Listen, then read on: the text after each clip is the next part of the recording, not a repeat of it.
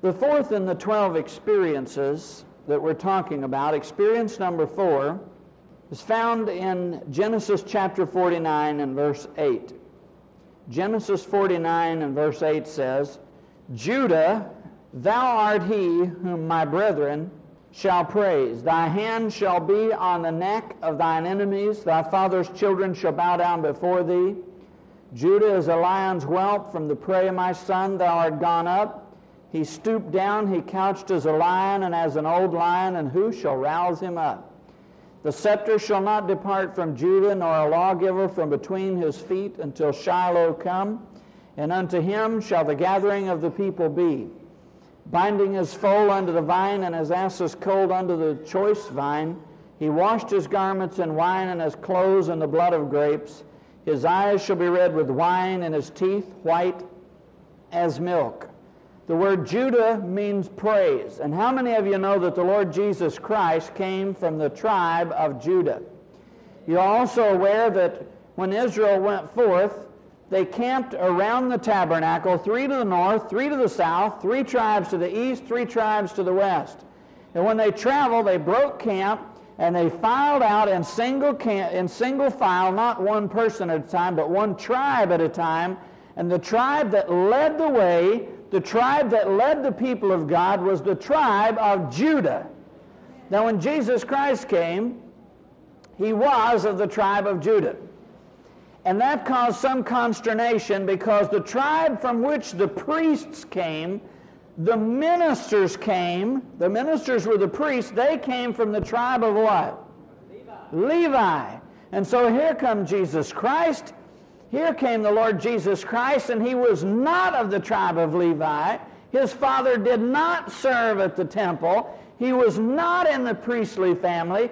He was not supposed to be the one who would be the minister, and yet he came and began to be the minister of all ministers, the Lion of the tribe of Judah. And of course, some of his critics said, well, what are you doing trying to be in the priesthood? You don't even belong in the ministry. You don't even belong in the priesthood. You are not of the tribe of Levi. You're not of the ministry class. You're not supposed to be a minister. But beloved, how many of you know that just as then it is now, those who are praisers, those who are Judites, those who enter into the high praises of God are those who will take the people into the battle. They are those who will take the people into the victory. They are those who are most fit to be leaders in the kingdom of God, because the kingdom of God is a place of praise and worship and adoration of the Heavenly Father. And so Judah is a real blessing. And the experience of becoming a praiser is a tremendous blessing. Notice in verse 8, Judah, thou art he whom thy brethren shall praise. Shall praise. Those who lead in worship automatically have a high and elevated place in the religious community. It is sometimes aggravating to ministers, to preachers, to discover that certain people will like the song leader or the worship leader better than them. And they'll say, how can this be? I'm the man of God. I'm preaching the Bible. All they're doing is singing a song. But there's something about those who lead others into praise that causes people to love them, because they are blessed and they're doing something that blesses people so tremendously, they're automatically blessed. And so many ministers refuse to watch a show like the PTL Club with Jim and Tammy Baker, or used to be Jim and Tammy Baker. Because you open up the show, and what do they open with? A mighty prophet saying, thus saith the Lord, God shall pour out his Spirit in the last days, and hallelujah.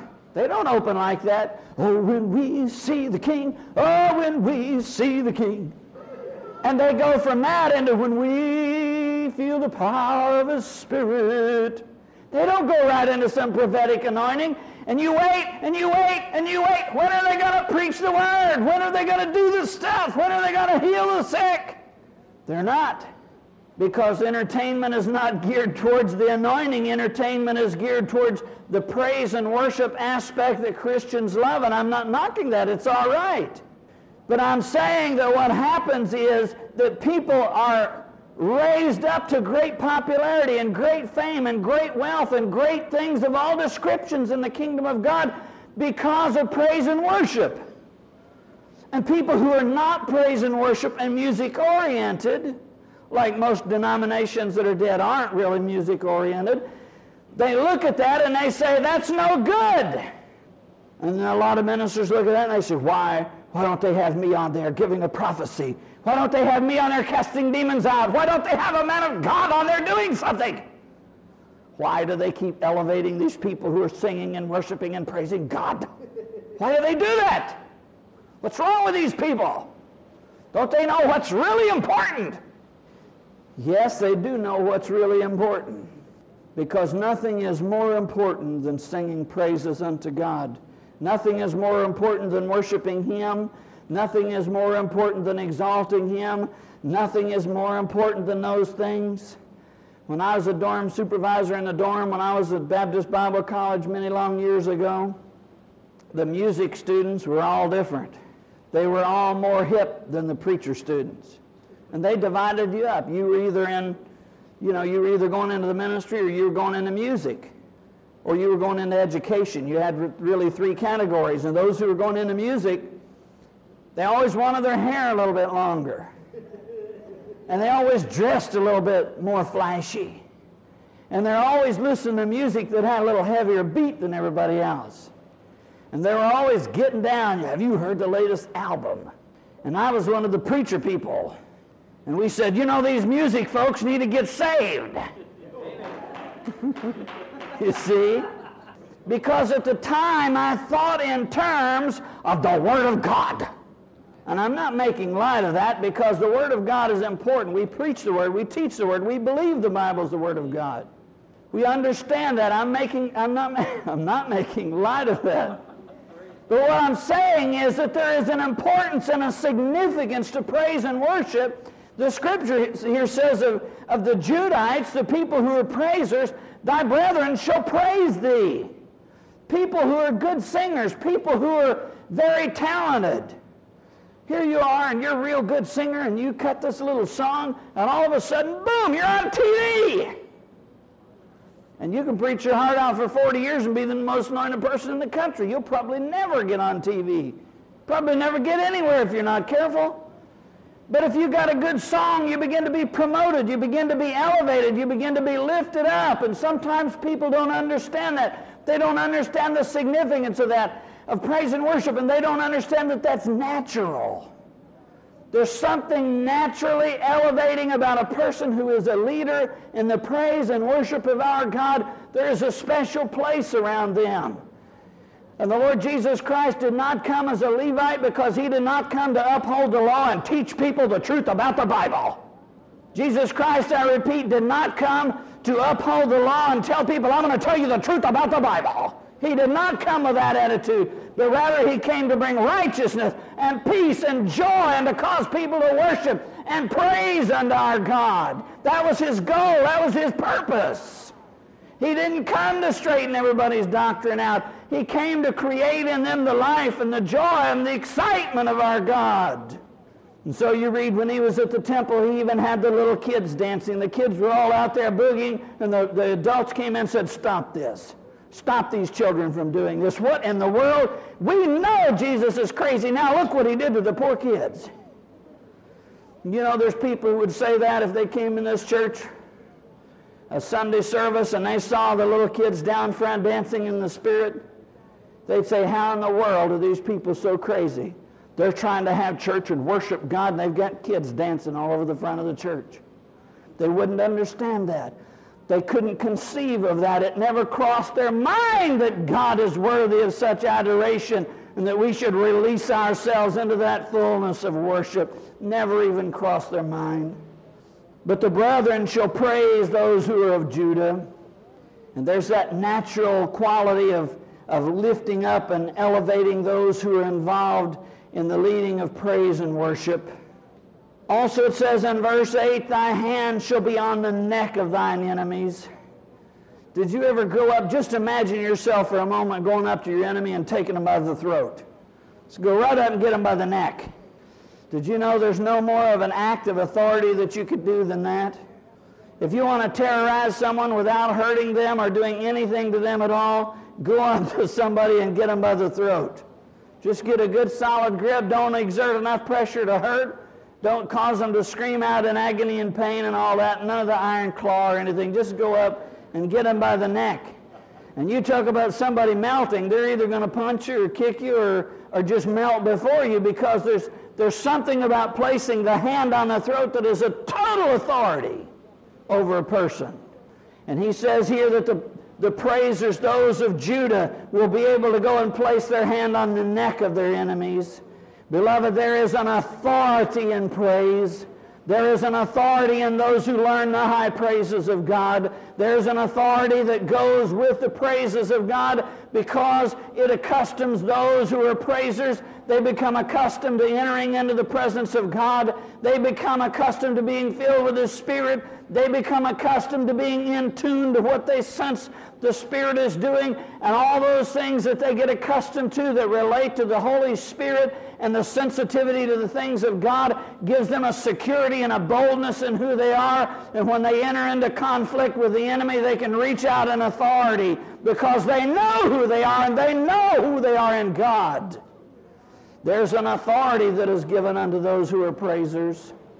The Lord Jesus came and He began to speak with authority, and you know what people rose up against Him for? They said, "Who gave you this authority to talk this way?" They didn't even argue most of the time with what He said.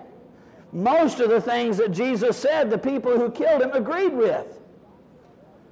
I mean, He came and taught certain doctrinal points. Most of them agreed with His doctrinal points. But the thing that really caused the hackles to rise up on the back of their neck was the authority with which He spoke. When He got up and said, "This is the way it is," and they went, "Ooh, ooh, ooh. Who is this guy?" Especially when people liked it. Oh. You see, a true intellectual today never says, "I think." But they quote, especially if they're on shaky ground, they quote someone else. So if you go into the classroom with a liberal teacher who supposedly teaching the Bible and they don't really believe much of anything, they won't tell you, "I don't believe what's in the book of Genesis." They'll never say that. You know what they'll do? They'll quote someone else. They'll say, as Dr. Dufunny once said, "The things in the book of Genesis are filled with parables and dark sayings." And you go, "What does that mean? You know, talk plain to me." Well, plain? Well, another professor once said, "The things in the book of Genesis are hard to be understood, and we should avoid childlike, simplistic explanations." Well, what does that mean? And they begin to mince words and go around the corners and all. But the Lord Jesus Christ came and He said, "This is what I believe." And He spoke with authority. And when He began to speak with authority, people began to be offended. But beloved, He was the Lion of the tribe of Judah, and He had that authority because He was a praiser and one who exalted the name of our Heavenly Father, and therefore there was an authority in Him, and He could go to His enemies and reach out if He had chosen and get them even by the throat. And they sensed that kind of authority, and they were very afraid of His power. They were afraid of His power because there's an authority, that ability to reach and get your enemy by the neck. Verse 8, "Thy father's children shall bow down before thee," more of the elevation and exalting of those who are in a praise ministry. Verse 9, "Judah is a lion's whelp." Judah is a lion's whelp, or a lion's cub. "From the prey, my son, thou art gone up." I'll read that in the Amplified Version. The Amplified Version says, "Judah, a lion's cub, with the prey, my son, you have gone high up on the mountain." And it pictures a little lion's cub that goes down where the big lions have made to kill, and it gets at a big piece of meat and goes running off up the mountainside into the mountains to hide and eat that little piece of meat. And then he pictures it also, he says he stooped down, he couched as a lion. So then it pictures him as just a normal age lion that would just lay down in dignity, you know, as a lion will just lay there and its head's up and all, it's just stretched out in dignity and repose, sitting there as a statement of beauty and comfort, relaxation. You know how cats love to relax. But then he says, as an old lion, and who shall rouse him up? And that's a statement of fear, because the old lion with the shaggy mane that's been around a long years, there's a lot of commotion can go on around them and they don't even move. But if some other animal comes along and dares to roust out the old lion with the shaggy mane, whoo, when he gets up, you better watch out because he's mad now. And so they picture Judah as being all three types of lion: the little lion cub, the middle-aged lion or the young lion, and then the full-grown lion, showing that in the praises of God there can be many different levels. There can be those who enter into praise and they just take something out of praise and worship that they've received from those about them. Even someone else made the kill. Someone else entered into the anointing. Someone else caused it to happen. But they can receive of it and enjoy it and partake of it. And others that are comfortable in praise and worship, they're part of it. They're really entering in. They're participating. And others who've entered into the authority even of the king of the jungle, and they can really rise up in the things of God, and they have a powerful anointing to press forward into the anointing and into the things of God. I love the picture of a lion. We entered into the Birmingham Zoo one day. And you know, a lot of places have a big chasm, that deep gulf that the Bible speaks about that you can't cross. A lot of them have something like that, and then there's no bars or glass. You can see the lion, but he's way over there, so he can't jump out. Well, in the Birmingham Zoo, it's not so. The lion's only a few feet away. You can almost touch him. Of course, there's big, strong iron bars, but I mean, he's right there. He's not over there somewhere. He's right there. We walked in the door, and the door happens to be right by the lion's cage. And so we walked in, and there was a lion there, and his head, I'm serious, with the mane and all, his head was probably 2.5 feet in diameter, just this giant, maybe 3 feet, with this giant flowing mane, gigantic head. And we walked in right out of the bright sunlight into the kind of a dimly lit area. You know, it was inside a building. We walked through that door, and there was this gigantic lion's head right in front of us. He went, whoa! Was it poor little Abigail? Who was it? One of our kids, one of our girls, maybe it was Jerusha, was real little, must have been Jerusha, real little, and she just screamed, ah! Totally horrified. Never been so close to such a monstrous animal, so vicious and so powerful and so awesome. And there's something awesome about those who really enter into the praise and worship of our God because of the authority and because of the power that is involved in worship. Verse 10, the scepter shall not depart from Judah, nor a lawgiver. Notice that phrase, a lawgiver. A lawgiver. Judah is a lawgiver. Mark that thought. Judah is a lawgiver. You see, the Levites didn't come to give the law, they came to enforce the law. And there's two kinds of ministry. The ministry that says, I'm coming to enforce the law. The Bible says, thou shalt not commit adultery, and if I find out you did, I'm going to cut your head off. I'm here to enforce the rules. And that's the way the Levites were, that kind of ministry. We're going to uphold the kingdom of God. We're going to make sure that these critters do it right. And they got out there, and their whole ego was wrapped up in forcing people and enforcing rules. But Judah is that which came, and it says that Judah is a lawgiver. There is the authority in those who rise up in praise and rise up in the anointing. They make the rules for the service because the anointing of God makes the rules, and they're no longer trying to enforce some kind of rules about here's the way a service ought to go. But all of a sudden they're giving rules. Thus saith the Lord, God wants to do this. Let's take the service this way. And there's a vast difference between those who are giving law and those who are enforcing law. I believe there's been a transformation in my life in the last few years from where I used to be an enforcer of the law, and now I'm a giver of the law. And you'll have to meditate on that a while, but there's a drastic difference between the enforcer of the law and the giver of the law. And I have become a giver of law, not that I have become a law unto myself, but I'm giving the laws, the precepts, the doctrine, the principles that the Holy Spirit is impressing upon my heart, and I'm giving forth that law. rather than trying to find some way in the Bible. Could you prove that from the Bible? I don't have to ever prove anything. I've been delivered. I don't ever have to prove anything again with the Bible. I know what the Bible says, and I know God, we're good friends, and we get along just fine. And I want you to study the Bible 1,000 hours a week if you can. And I want you to get so close to God that you can hold His hand and kiss Him. Make love to Him if necessary. Have the closeness, all the closeness you can ever desire. And when you reach into that closeness, you'll discover that God is love. And you'll begin to love people, and rather than trying to enforce the rules, you'll find yourself giving law. And the law that you'll be giving forth is the law of the Spirit of life in Christ Jesus, which makes you free from the law of sin and death. I'm no longer a preacher of the law or a minister of the law of sin and death, but I'm a minister of the Spirit, a minister of the law of life in Christ Jesus. And I am, in fact, a lawgiver instead of a law enforcer. You know God's big enough to enforce His own laws.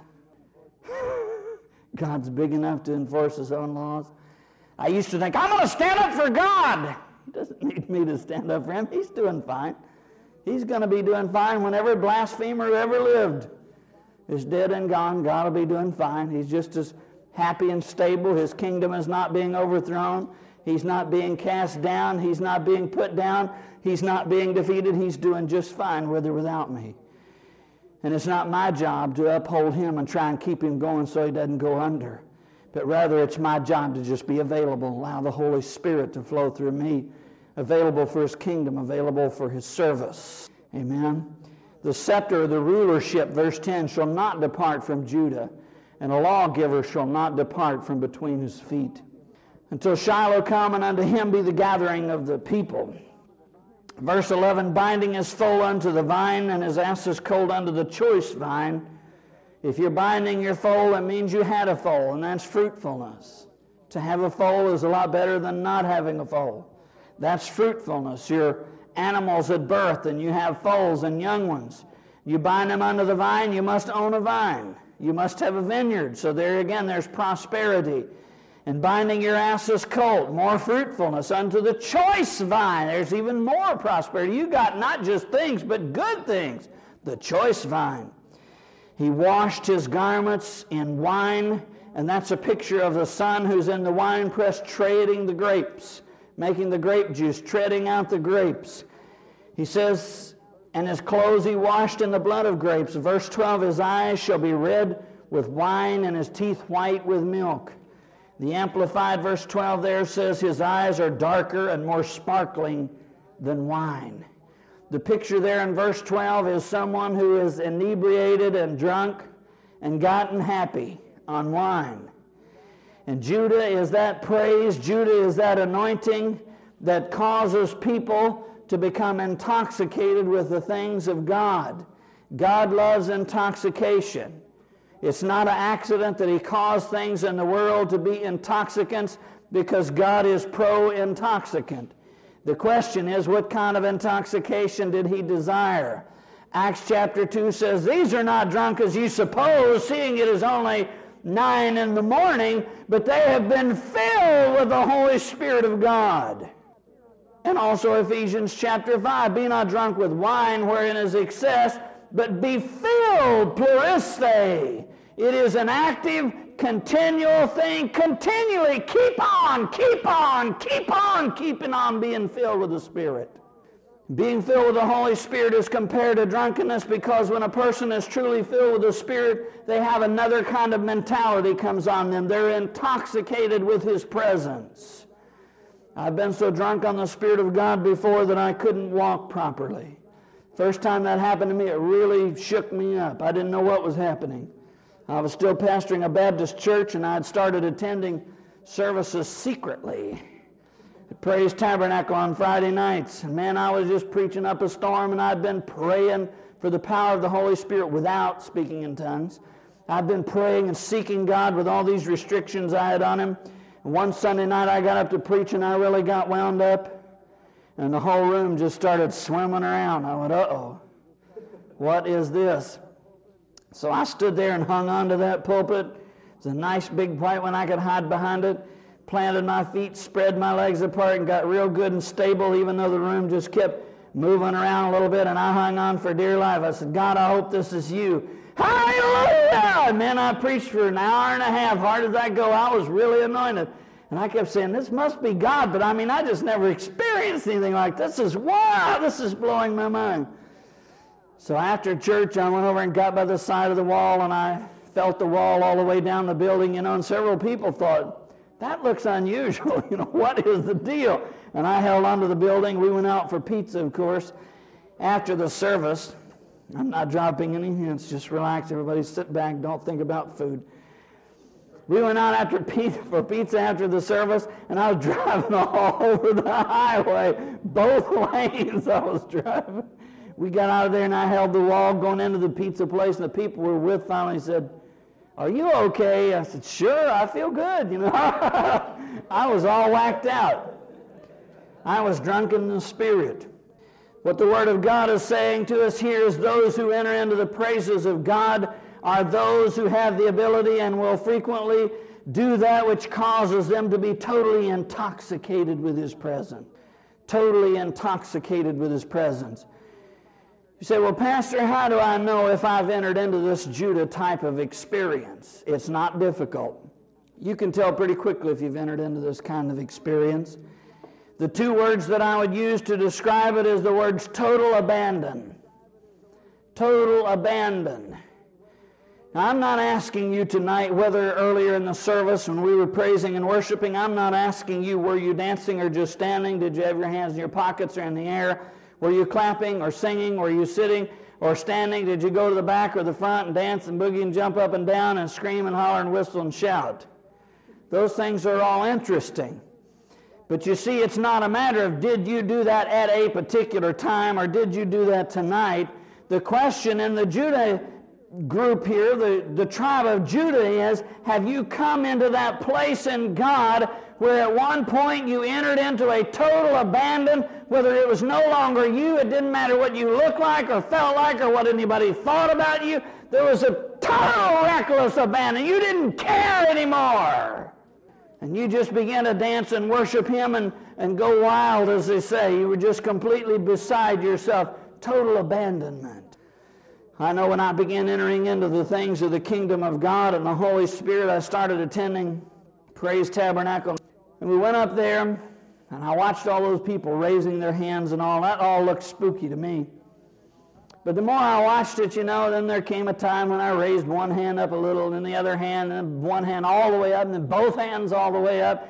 And then I got free to clap a little bit, and progressively things got better and better, and I got more and more into it.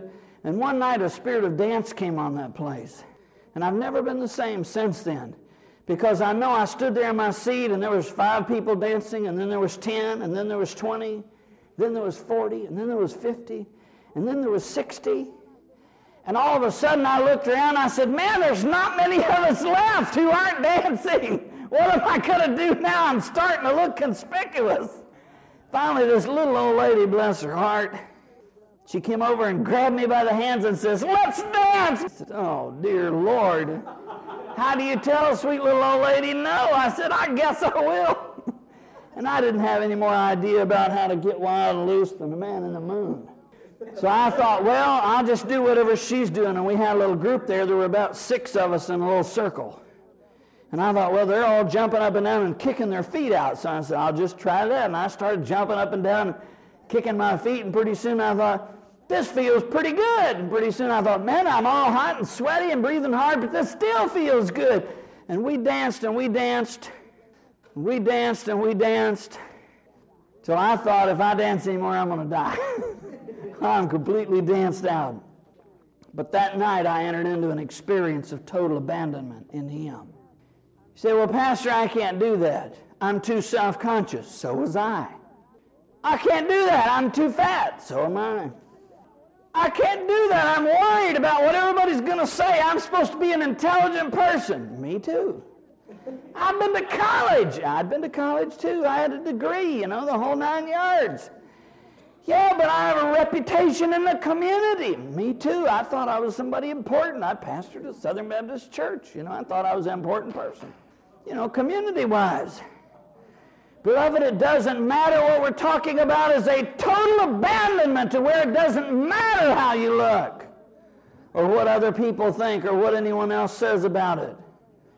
You say, well, I feel like I look better standing still. I got news for you. The risk of being cruel. You don't look any better standing still than you do moving around. Or any worse standing still than you do moving around. Because the truth is, you look just how you look. Dude, you tell me, do I look better? I'm standing still. Do I look better than I do if I'm moving around? And you don't look any better or worse. That's a total deception of the mind. You don't look any better. You don't look any worse if you're moving or standing stationary or boogieing around. It's all the same. You're just you. You look like you. I look like me. We need to accept that. You don't look any better or worse standing or sitting or raising your hands or dancing. It's all the same thing. And so we end up with all these self-conscious things about the way it's got to be and the way people think of us and what we got to be and what if somebody makes fun. Did you know that you can turn on the TV to some teenage dance party and you can have a heck of a time making fun of those kids?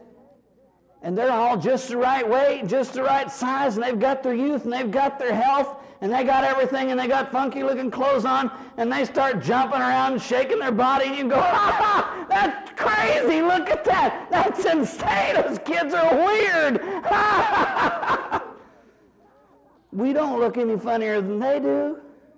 It's a matter of where you're at. If you're into boogie, into rock and roll, you look at them and think, isn't that great? If you're not, you look at them and say, that's insanity. If you're into worshiping God and being with people of God and living in the kingdom of God, then when you see people dancing, running around the building and having a good time and shouting, you say, isn't that great? And if you're not into those kind of things, you're going to sit back and say, this is absurd. This is ridiculous. What's wrong with these people? They're all berserk. They've gone mad. Beloved, it doesn't have anything to do with your weight or who you are or where you've been to school or haven't been to school or how smart or how dumb or anything else. It has to do with what's between the ears. It has to do with what's between the ears. You go down to a place where people with money and class are doing some kind of fancy ballroom dancing in tuxedos, and you got men and women out there that weigh 300 pounds and they're just as graceful, moving around, enjoying themselves. Totally uninhibited because they feel comfortable doing what they're doing and they feel like this is proper thing to do. Well, I have a great revelation for you. What we do here in dancing and praising and worshiping, it's just that easy. And I'm saying to you, you can be a worshiper of God and enter into total abandon with Him, whether you weigh 100 pounds or 200 or 300 or 400. But there's an experience in God of total abandonment. And those are the words I want you to hear, total abandonment in worship. And once you come to that point, it doesn't mean you'll dance every service. It doesn't mean you'll shout every service or run up and down the aisles every service or do any certain thing at any certain time. But it means there's a freedom. You've entered into a baptism of freedom. There's a freedom in God. You can dance or not dance. You can raise your hands or not raise your hands. You can get down on your knees and pray or not get down on your knees and pray during worship. You can do whatever needs to be done because there's been a total abandonment unto Him. And you're no longer self-conscious about whether people think your pants are too tight or your head's going to swell up and fly off and your face gets red and you're dancing around. You know how you feel sometimes. You're not worried about whether you're sweating or your makeup's running. It just doesn't make any difference anymore. You enter into that point of total abandonment. Total abandonment. I want to encourage you tonight to become a part of the tribe of Judah, to enter into that experience of total abandonment in Him. It'll change your personality. It'll give you a new authority. It'll give you a new feeling about yourself. It'll give you a new slant to your entire personality and to your authority and to your identity as a believer in Jesus Christ. Let's go to the next one, okay? The next one begins in verse 13. Genesis 49:13. Zebulun shall dwell at the haven of the sea. He shall be for an haven of ships, and his border shall be unto Zidon. Also in the Amplified Version, it says, Zebulun shall live toward the seashore, and he shall be toward a haven and a landing place for ships, and his border shall be toward Sidon. Now the word Zebulun means dwelling, or if you choose, home. Where do you dwell? Your dwelling or your domicile is your home. It's where you live. It's where you're at. And so Zebulun is dwelling. It is, in fact, the principle of the local assembly becoming your home. And that is a very profound concept. There are two things involved in what we read here in verse 13 about Zebulun. One is the principle of a haven.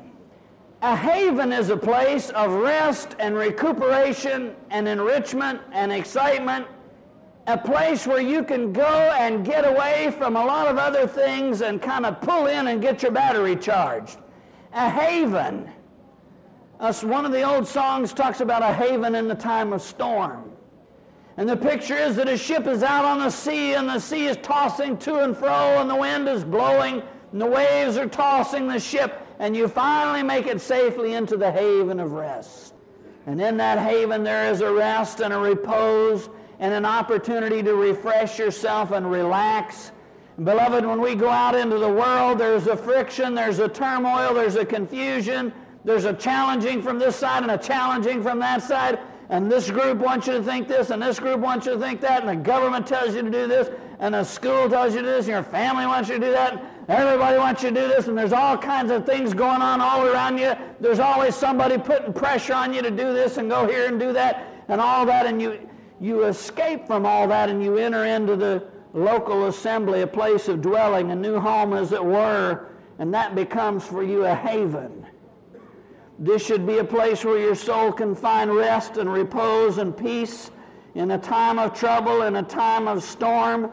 There's a quality about the house of God and the people of God and the kingdom of God that no matter if life is crashing around you, your finances have crumbled, things have gone wrong, your house is burned down, and everything around you seems to have gone to dirt, you can enter into the presence of God with the people of God. You can find a sweet repose. You can find a stability. You can find a rest. It's as though the house of God were a healing hospital for the people of God, a haven in the time of storm, a place of rest and sweet repose, a place where we can be refreshed from the things of the world.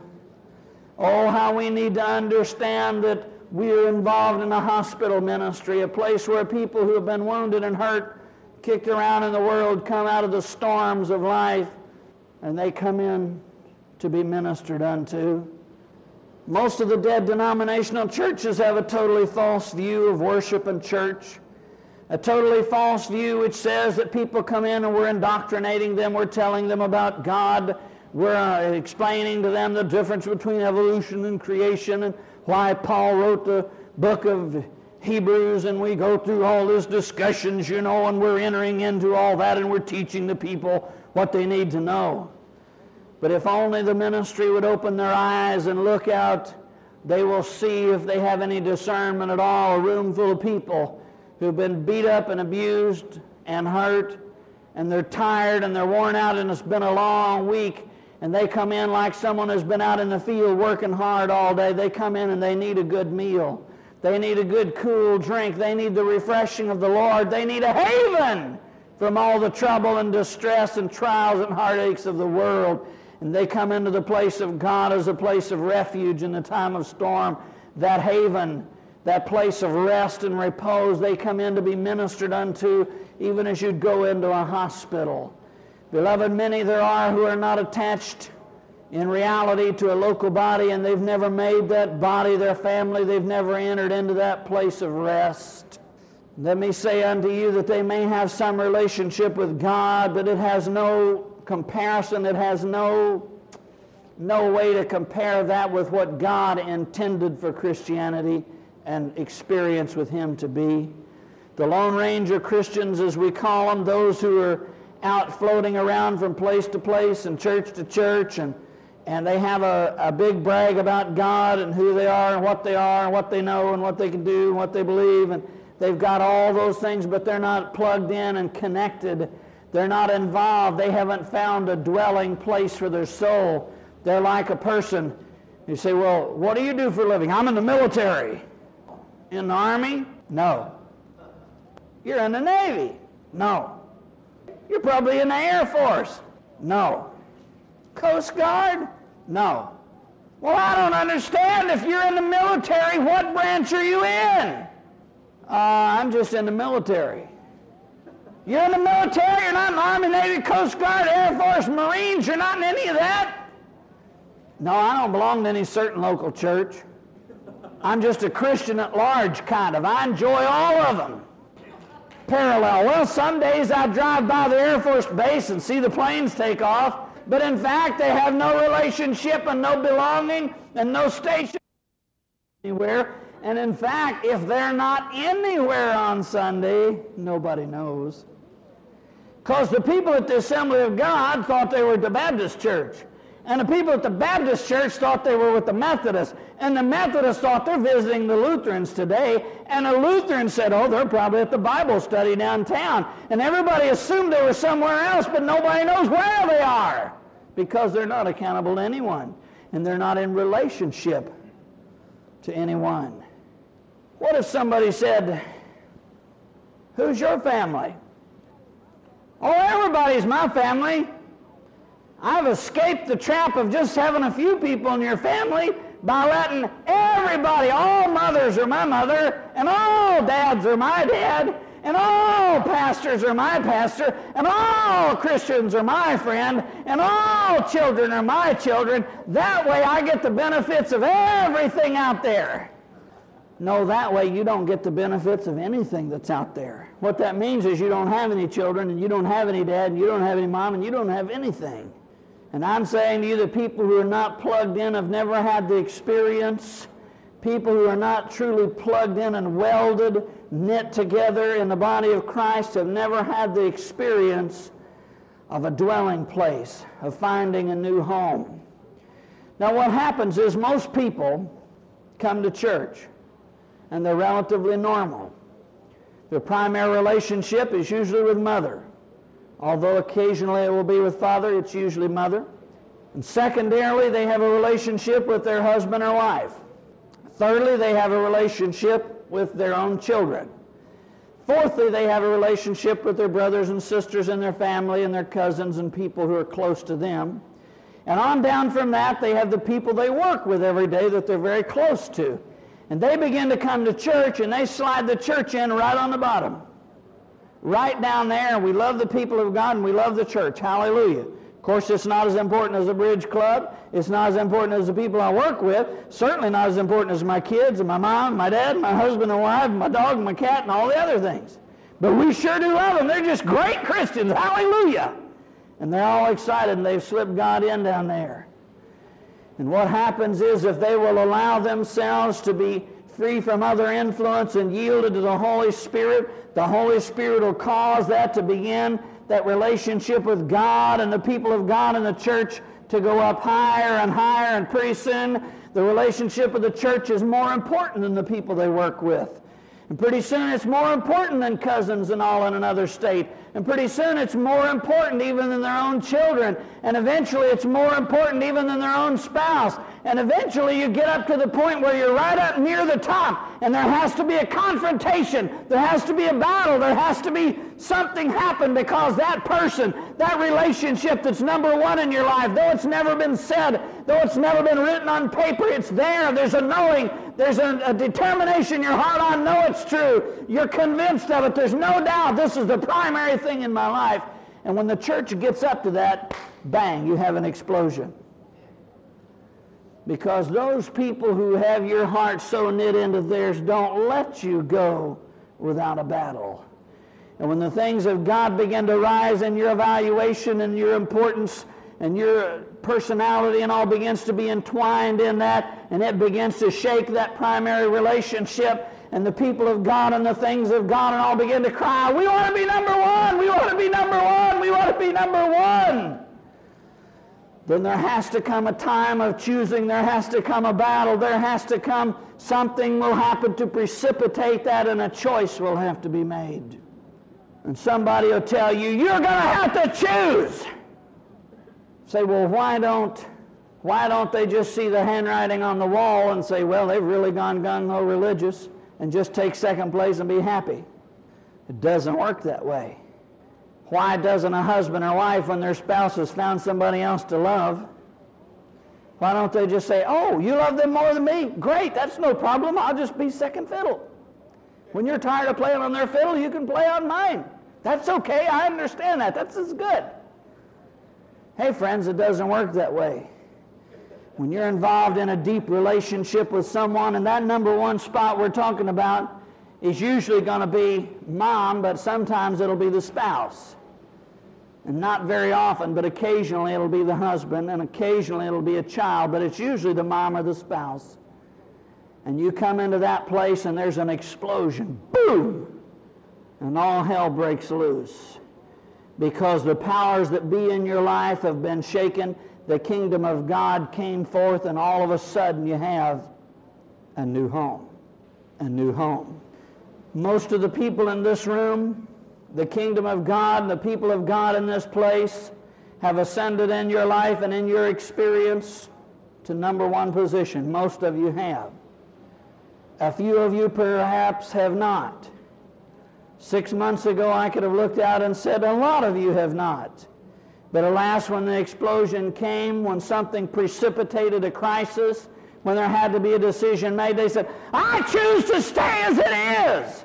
And that person who was number one, whether that was a spouse or a mom or whoever it was, sucked them right back in and said, I got you and I will not let you go. And they said, okay, I love you too. But beloved, the Word of God would teach us here concerning the tribe of Zebulun, the principle of dwelling, the principle of the local assembly, that principle of a new home and a new primary relationship. And I want to tell you, this doesn't have anything to do with how religious you are or how much you read the Bible. It has nothing to do with anything like that at all. Because I went through most of my life and I never had a dwelling. I never had a real home spiritually. I was in the Southern Baptist Church pastoring in that church. I did not have this experience in that church. I did not have a new home. I had a place where I worked and I taught the Bible, and they better come and listen and do what's right because I was going to enforce the law. And that's the kind of a relationship we had. It was not until then that I found the experience of dwelling, the experience of having a new home. And my own family sensed that. In the battle, they were losing ground quickly, and they were becoming number two. And so they began to lay all that stuff on me. You're making a mistake! You're making a mistake! Turn back! So the harder they talked, the less I came by to see them. So they finally decided if we hope to see our son at all, we better be quiet and leave him alone and let him go where he wants to go. And so eventually they backed off and they quietly assumed the second place because I experienced the Zebulun experience of dwelling where the local church became my home. It became my haven. It became a new home for me. And the kingdom of God and the people of God became primary. And I want to say that many of the people who are the most religious and most involved never experience that experience because it's never dawned on them that God would even dare to challenge any relationship they have. They operate on the assumption that all the things in my life are okay. God's not interested in relationship. He wanted me to quit smoking or drinking and not commit adultery, and I'm doing that. Therefore, God is happy, and I tithe, and I know God is really tickled about all that. And they leave all the things in the relationships in their life with husband and wife and parents and children. They leave all that alone, and they assume that that's not God's territory. But the Bible said, and the Lord Jesus said, and our spiritual gem that was in our newsletter this month says, if you love mother or father, and who did it list first? Mother. If you love mother or father more than the people of God and the things of God, then you're not worthy of the kingdom of God. And I'm saying to you that in this particular experience of finding a dwelling place It's finding a new home, a new place of acceptance, a new place of warmth, a new place of love, a new place of letting down your hair and being you. You know, I have relatives all over the country and none of them even know who I am. Don't have the foggiest idea of who I am or where I am or what I'm like. And I saw an aunt some months ago, and she, tell you how far out of touch she is, she said, "Now I heard that you believed in speaking in tongues. Is that true?" And I thought, man, how in the world? I mean, you are so far behind understanding where I'm at. I have to explain to you, yes, I really do speak in tongues, and I live in Texas. I mean, you talk about far behind. And I'm not making fun of my aunt, but I'm just saying in her mind, she's right in there. This is my nephew. Hello, Calvin. You know, when I was a little boy, they called me, "Hello, Calvin. How are you, little boy?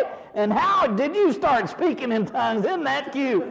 You know, and to consider where she's at and where she thinks our relationship is in terms of who I am and what our relationship actually is, you just go, "Oh, Lord, this is too much." I mean, you talk about a great gulf fixed. It would take months of all-day training just to explain to her who I am and what I've experienced and where I am. But you folks already know all that, because this is my home and you are my family. And when we enter into fellowship, we had a good time of fellowship today over lunch. No one asked me, "Do you really talk in tongues? Little Calvin, you were so cute when you were a boy." I didn't have to go through any of that, because we have a present-day, living, vital relationship with one another. And Jesus said, "Behold my mother and my brethren." And his mom was at the door saying, "Go tell Jesus I'm here. He'll get me a seat on the front row." And he said, "No, my mom's already here. Behold." There's a beautiful experience of dwelling and being knit into the people of God. And I exhort you tonight in the name of the Lord to allow that experience to well up within you. It's the experience of dwelling. It's the experience of the local assembly becoming your new home. Most of you have experienced that. For those who have not, I exhort you in the name of the Lord Jesus to press in. I exhort you that when that time of conflict comes and there's a challenge for the number one contender, and the number one contender in this corner we have the people of God. In this corner we have Mama. I'm not just being dramatic. Life is based on relationship. And it's inconceivable to a person who's been your mother for 30 years and who's been the number one person in your life for 30 years, it's inconceivable to her that she would be bumped out of place. She cannot conceive it. You can't go tell her it's in the Bible. You can't explain it to her. All you can do is love her and say, "You're number two, but you're the greatest mom in the world," and hug her and go on and let it go at that. Because there's no way in the world to explain to them how that can happen, because to the natural mind that doesn't make sense. How can you dare get her out of number one? For those of you who are married, let me just make an observation. She's not supposed to be number one anymore anyway. When you were married, she's supposed to become number two woman in life. And until you get over the hurdle of mom being number one and your wife being number two, or your husband being number two, until you get over that hurdle, you don't even have a prayer for making the kingdom of God number one. You don't even have a chance. But the principle of Zebulun is the principle of the local church becoming a new home. Let's move on to the third principle found in verse 14. Found in verse 14, Issachar is a strong ass couching down between two burdens. And he saw that rest was good and the land that it was pleasant, and he bowed his shoulders to bear and became a servant unto tribute. Reading also in the Amplified, Issachar is a strong-boned donkey crouching down between the sheepfolds, and he saw that rest was good and that the land was pleasant, and bowed his shoulder to bear his burdens and became a servant to tribute. The principle of Issachar, the word Issachar means reward. Reward. And the principle of Issachar is the principle of discovering that you are actually working in life for God and it is He whom you are serving, and it is He who will reward you. And when that comes upon you as a revelation, it will change your personality. It will change your identity as a church member. It will change everything about you, because you're no longer there for all the previous reasons. All of a sudden, you're in the kingdom of God. You're working in the kingdom of God. You're serving God. You're loving people. You're working in the church. You're doing all these things for Him.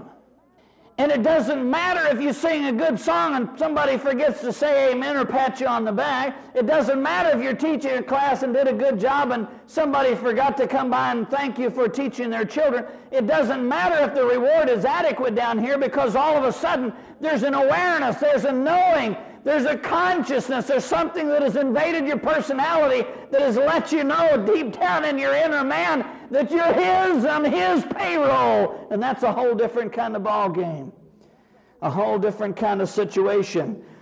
Notice here in verse 14, there's a strength. Issachar is a strong ass, a strength. But also notice a couching down between two burdens. There's a humility that is involved in this experience. You see, some experiences will make you proud.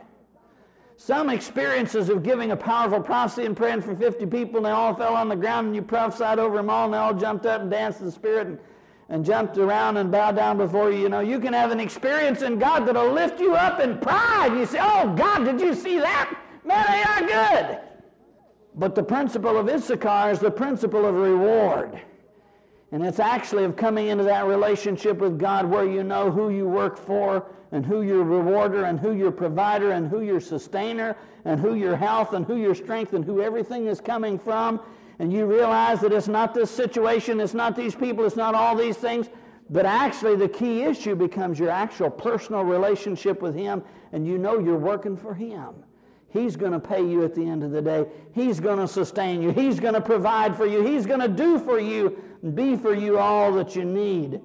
Notice also in verse 14, not only a couching down showing a humility, but a couching down between two burdens. Now I want to say there's a balance. If you take a donkey or a beast of burden and you place on it one burden on one side, then pretty soon you're going to break his back because he can't work. He's all lopsided.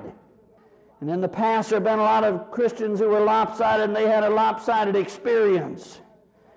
But the burden of working for God and the joy of serving God and being loved and blessed and all the joys have got to balance out a little bit. And if they don't balance, you'll have somebody who's offset, they're unstable, they're weirded out spiritually. There has to be a balance. If a person is all joy-oriented, they want to come, and one church was accused of being the cake and ice cream church. You know, all people want to do is come down and shout, hallelujah, and then leave. They just want the joy. Nobody wants to work. Nobody wants to paint the building. Nobody wants to mow the lawn. Nobody wants to pay the bills. They want to come and have a cheap shout. I want to have a good time. I want to boogie. Let's have a band come in and boogie, man. And then I won't come for 3 months till you have another band so we can boogie again. And there are people who get overbalanced. They want the good time. They want the cheap shout. And you see, you can't build a church on that. There's no foundation. There's no stability. There's nobody to get the work done. There's nobody to do the things of the kingdom of God that must be done. On the other hand, in the past, a lot of people have been work-oriented. They didn't have any fun. They just said, I'm serving God. Oh, it's hard. It's really bad, but I'm hanging on. I hope I can continue. This is really hard. Oh, God, I hope I can make it another year. I hope I'm here next year at this time. Pray for me. And they go through all that junk, you know. And the whole life is a burden. It's a drudgery. It's a drag. It's all work and no play. No dancing and praising and rejoicing and going out and eating and fellowshipping and having fun with people. And this kind of an experience, for it to be right, it has to be balanced. You have to balance your work and your joy, the work and the play. It has to be a balance. The responsibility and the excitement and joy have to be balanced properly. Otherwise, you have somebody who's a workaholic, and they bring that workaholic stuff into the church, and they just run around with a long face. I want to serve on committees, and I want to work, and I'll do anything that needs to be done. Don't expect me to dance in the Spirit or go fellowship with nobody, none of that junk. I don't even believe in that. You got somebody who's all balanced over on the work end. Then you have the other kind that we've already said, they just want to cheap shot and boogie around and take off somewhere. And we've got to balance that out for our experience in God, especially this awareness of who we're working for and what we're really doing here. It can't be properly done or properly appreciated without that balance between the burden and the joy. Notice in verse 15, he saw that rest. He saw that rest was good in the land, that it was pleasant. And he bowed down his shoulders to bow. And again, we see a picture of humility. Humility. This kind of experience, it's not that this experience will humble you as much as it is, if you're not already humbled, you can't even enter into this experience. A person who's proud cannot enter into that experience. A person who's proud is the same thing as a person who's self-centered. And a person who's self-centered spends all their time, and this is a paradox, they spend all their time worrying about me. But in fact, they get shortchanged because all the joy that's involved in loving and have a relationship with other people, they miss it.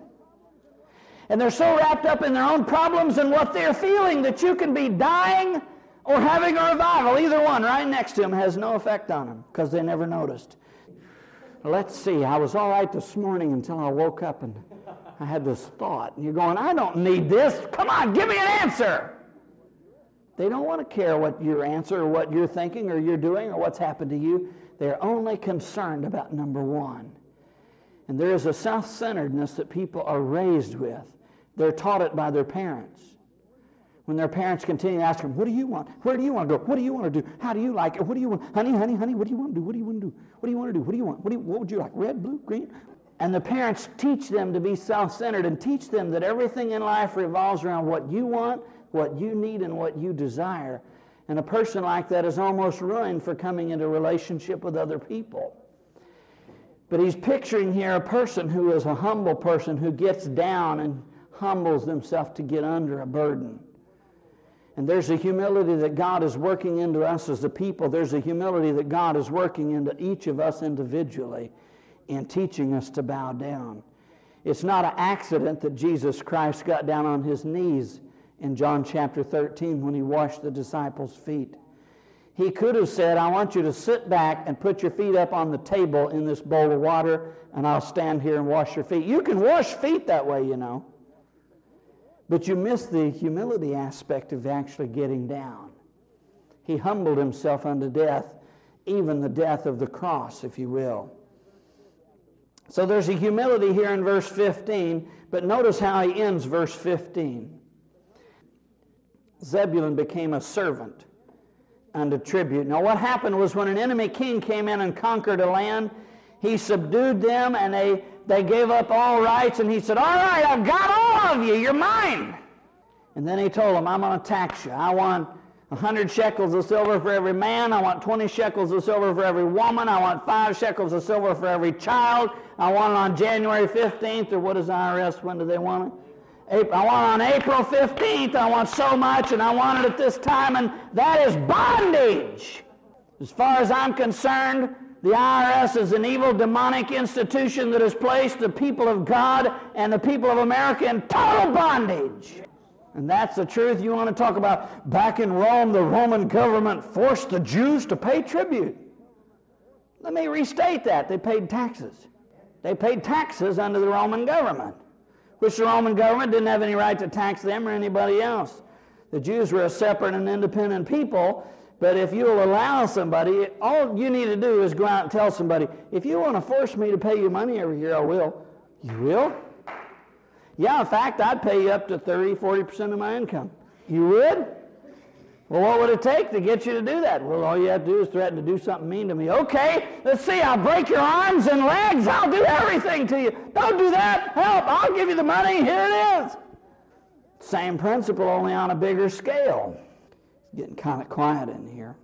Took my course in money and banking in college, and the professor started out, and he had a PhD in economics. He's a very renowned scholar.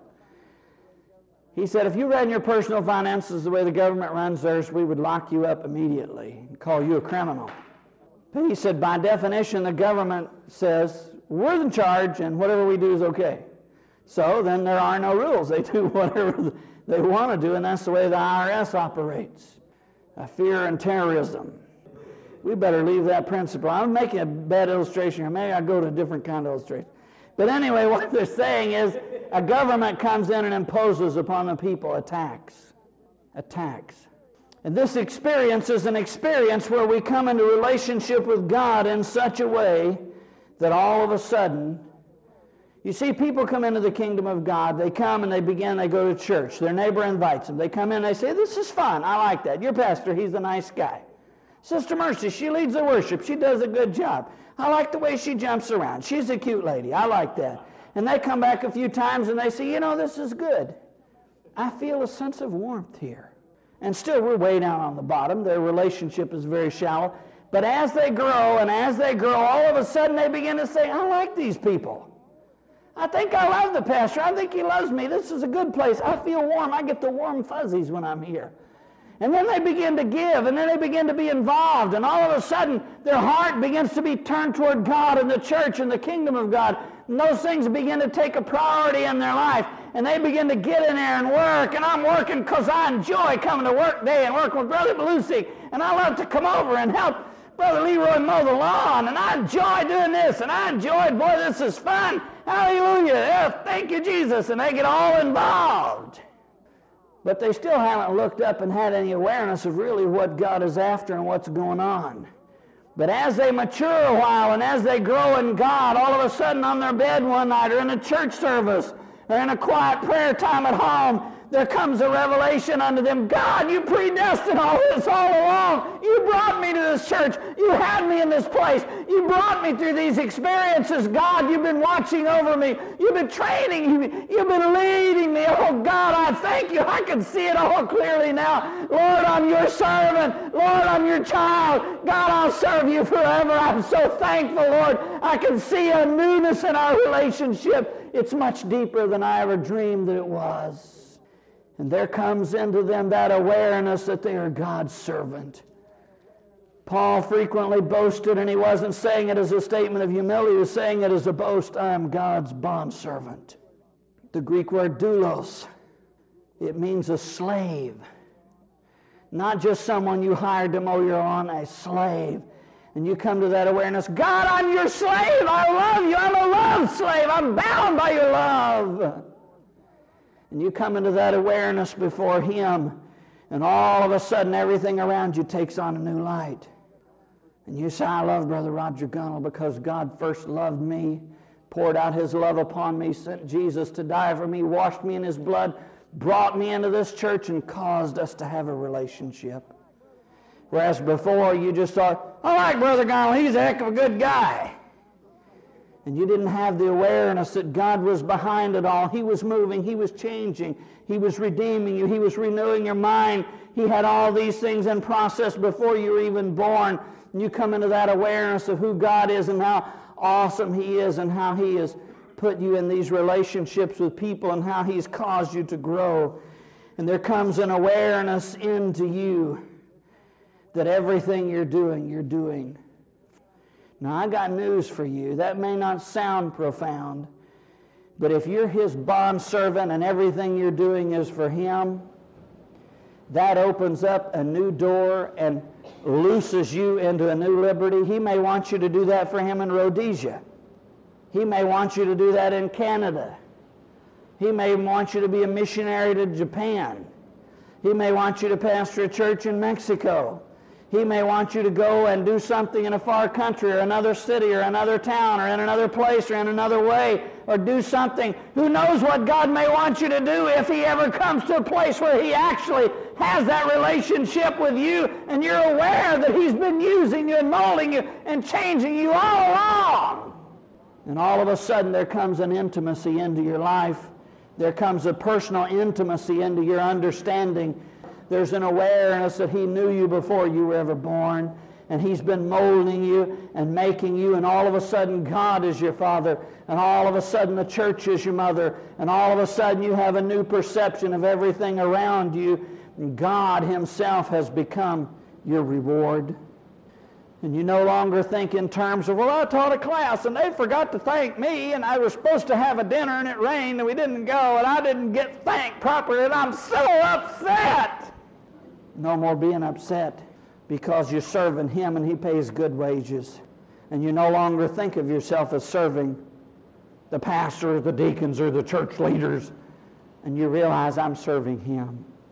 Blessing is your reward, His presence is your reward, and your responsibility is to be His bondservant for all the days of your life.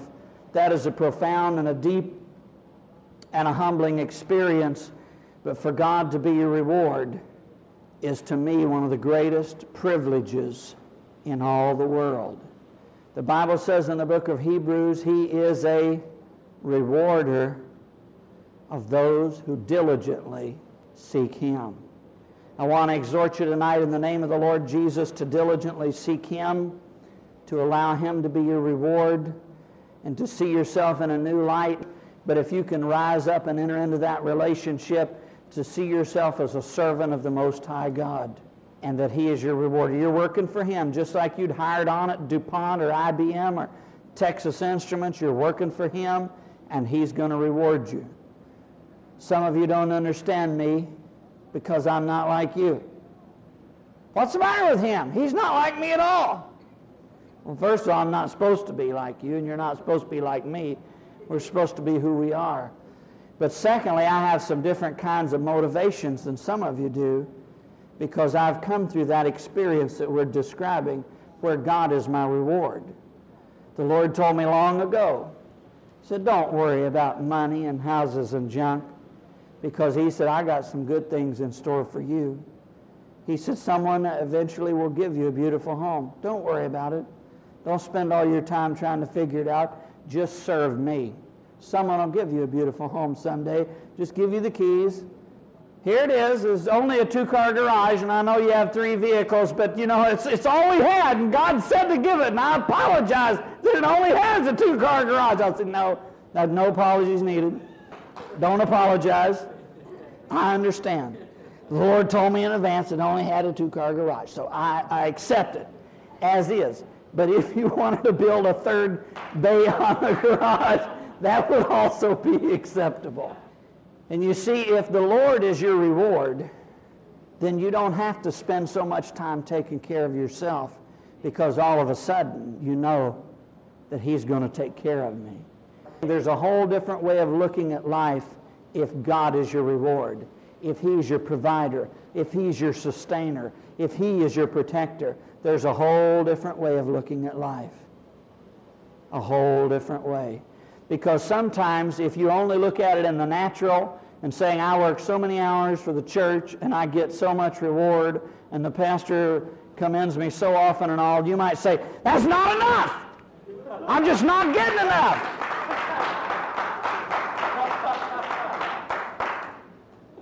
But you see, it's a whole different situation if He's your reward. There's never been anybody come to the Lord and say, God, you owe me. You need never worry about coming to that place in your life. God will be a debtor to no man. Jesus said, if you give up houses and land and mother and kids and father and relationships for me, you will be repaid 100-fold. What did He say? In this life. I gave up my family and I've already been repaid 100-fold. I've given up a lot of things for the kingdom of God, and I've already done a good substantial portion of my 100-fold repayments already come. And I've tried to work hard and do right and done everything to excess that I knew how to do to please God, and I declare that God has never failed me. He's never shortchanged me. He never owed me 200 and gave me 100. God has taken care of me. He's my provider. He's my sustainer. He's my reward. He's a strong tower that I can run into. He's a haven of rest. He is all that I need Him to be and more for me. And if you enter into that experience where God is your reward and you understand that you're His servant unto tribute, you're even His bondslave, then it will change your whole emphasis, your whole feeling about who you are in life. I want to thank you for your attention tonight.